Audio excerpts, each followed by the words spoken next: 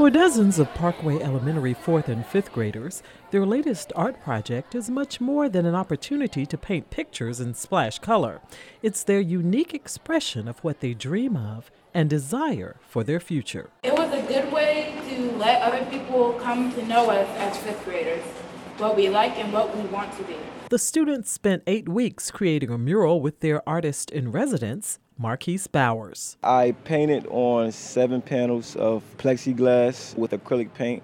On the plexiglass is a sketch of a student and what they would like to be when they grow up. So it varies from a chef, an astronaut, in the military, or aquatic engineer. And I wanted to illustrate that because I wanted the children to see themselves as that person. I wanted to create an outdoor scene since it's an outdoor mural project that will be on the fence. So I have trees and flowers and small pets and clouds and birds in the background. And in between the 7 panels are small panels of plexi that each child had the opportunity to create in class. We started making swirls on the red ones.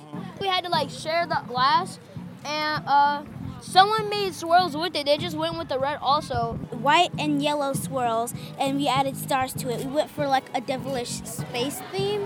2 of the young artists, Kamari Sanderson and Kamora Davis-Day, were more than happy to share a little of their experience. I'm not that good at drawing, but my family said I'm good at painting. It's because when I was little, I used to do finger paint and paint on paper and stuff. It's because I really don't like using brushes that much. What was it like working with Markis? It was actually fun. I'm glad I worked with him. He was nice and fun. He was actually creative. He's good at drawing people.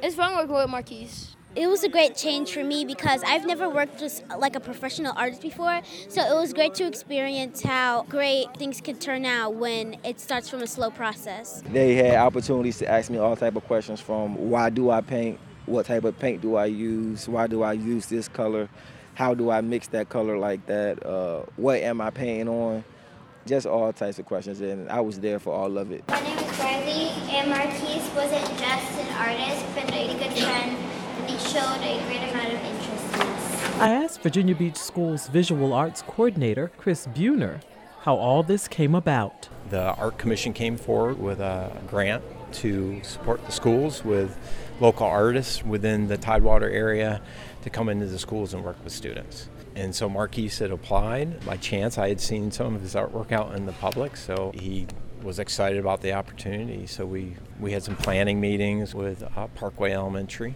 and the Arts Commission, and just kind of blossomed from there. And Principal Krista Barton-Arnold couldn't have been happier that the talented students at Parkway got an opportunity to shine. We wanted them to be able to reflect on themselves and see themselves in their art, but also see their future and see their future as bright. We also wanted the public to know we're here, to be visible, to be seen, and to know we're more than just our stats and our data on being Title I and 100% free lunch, that doesn't tell our story. And we wanted to tell our story through another way, which was art. The mural will hang on Parkway's fence facing the heavily traveled Princess Anne Road for at least a month. Then it will become a more permanent fixture at Parkway.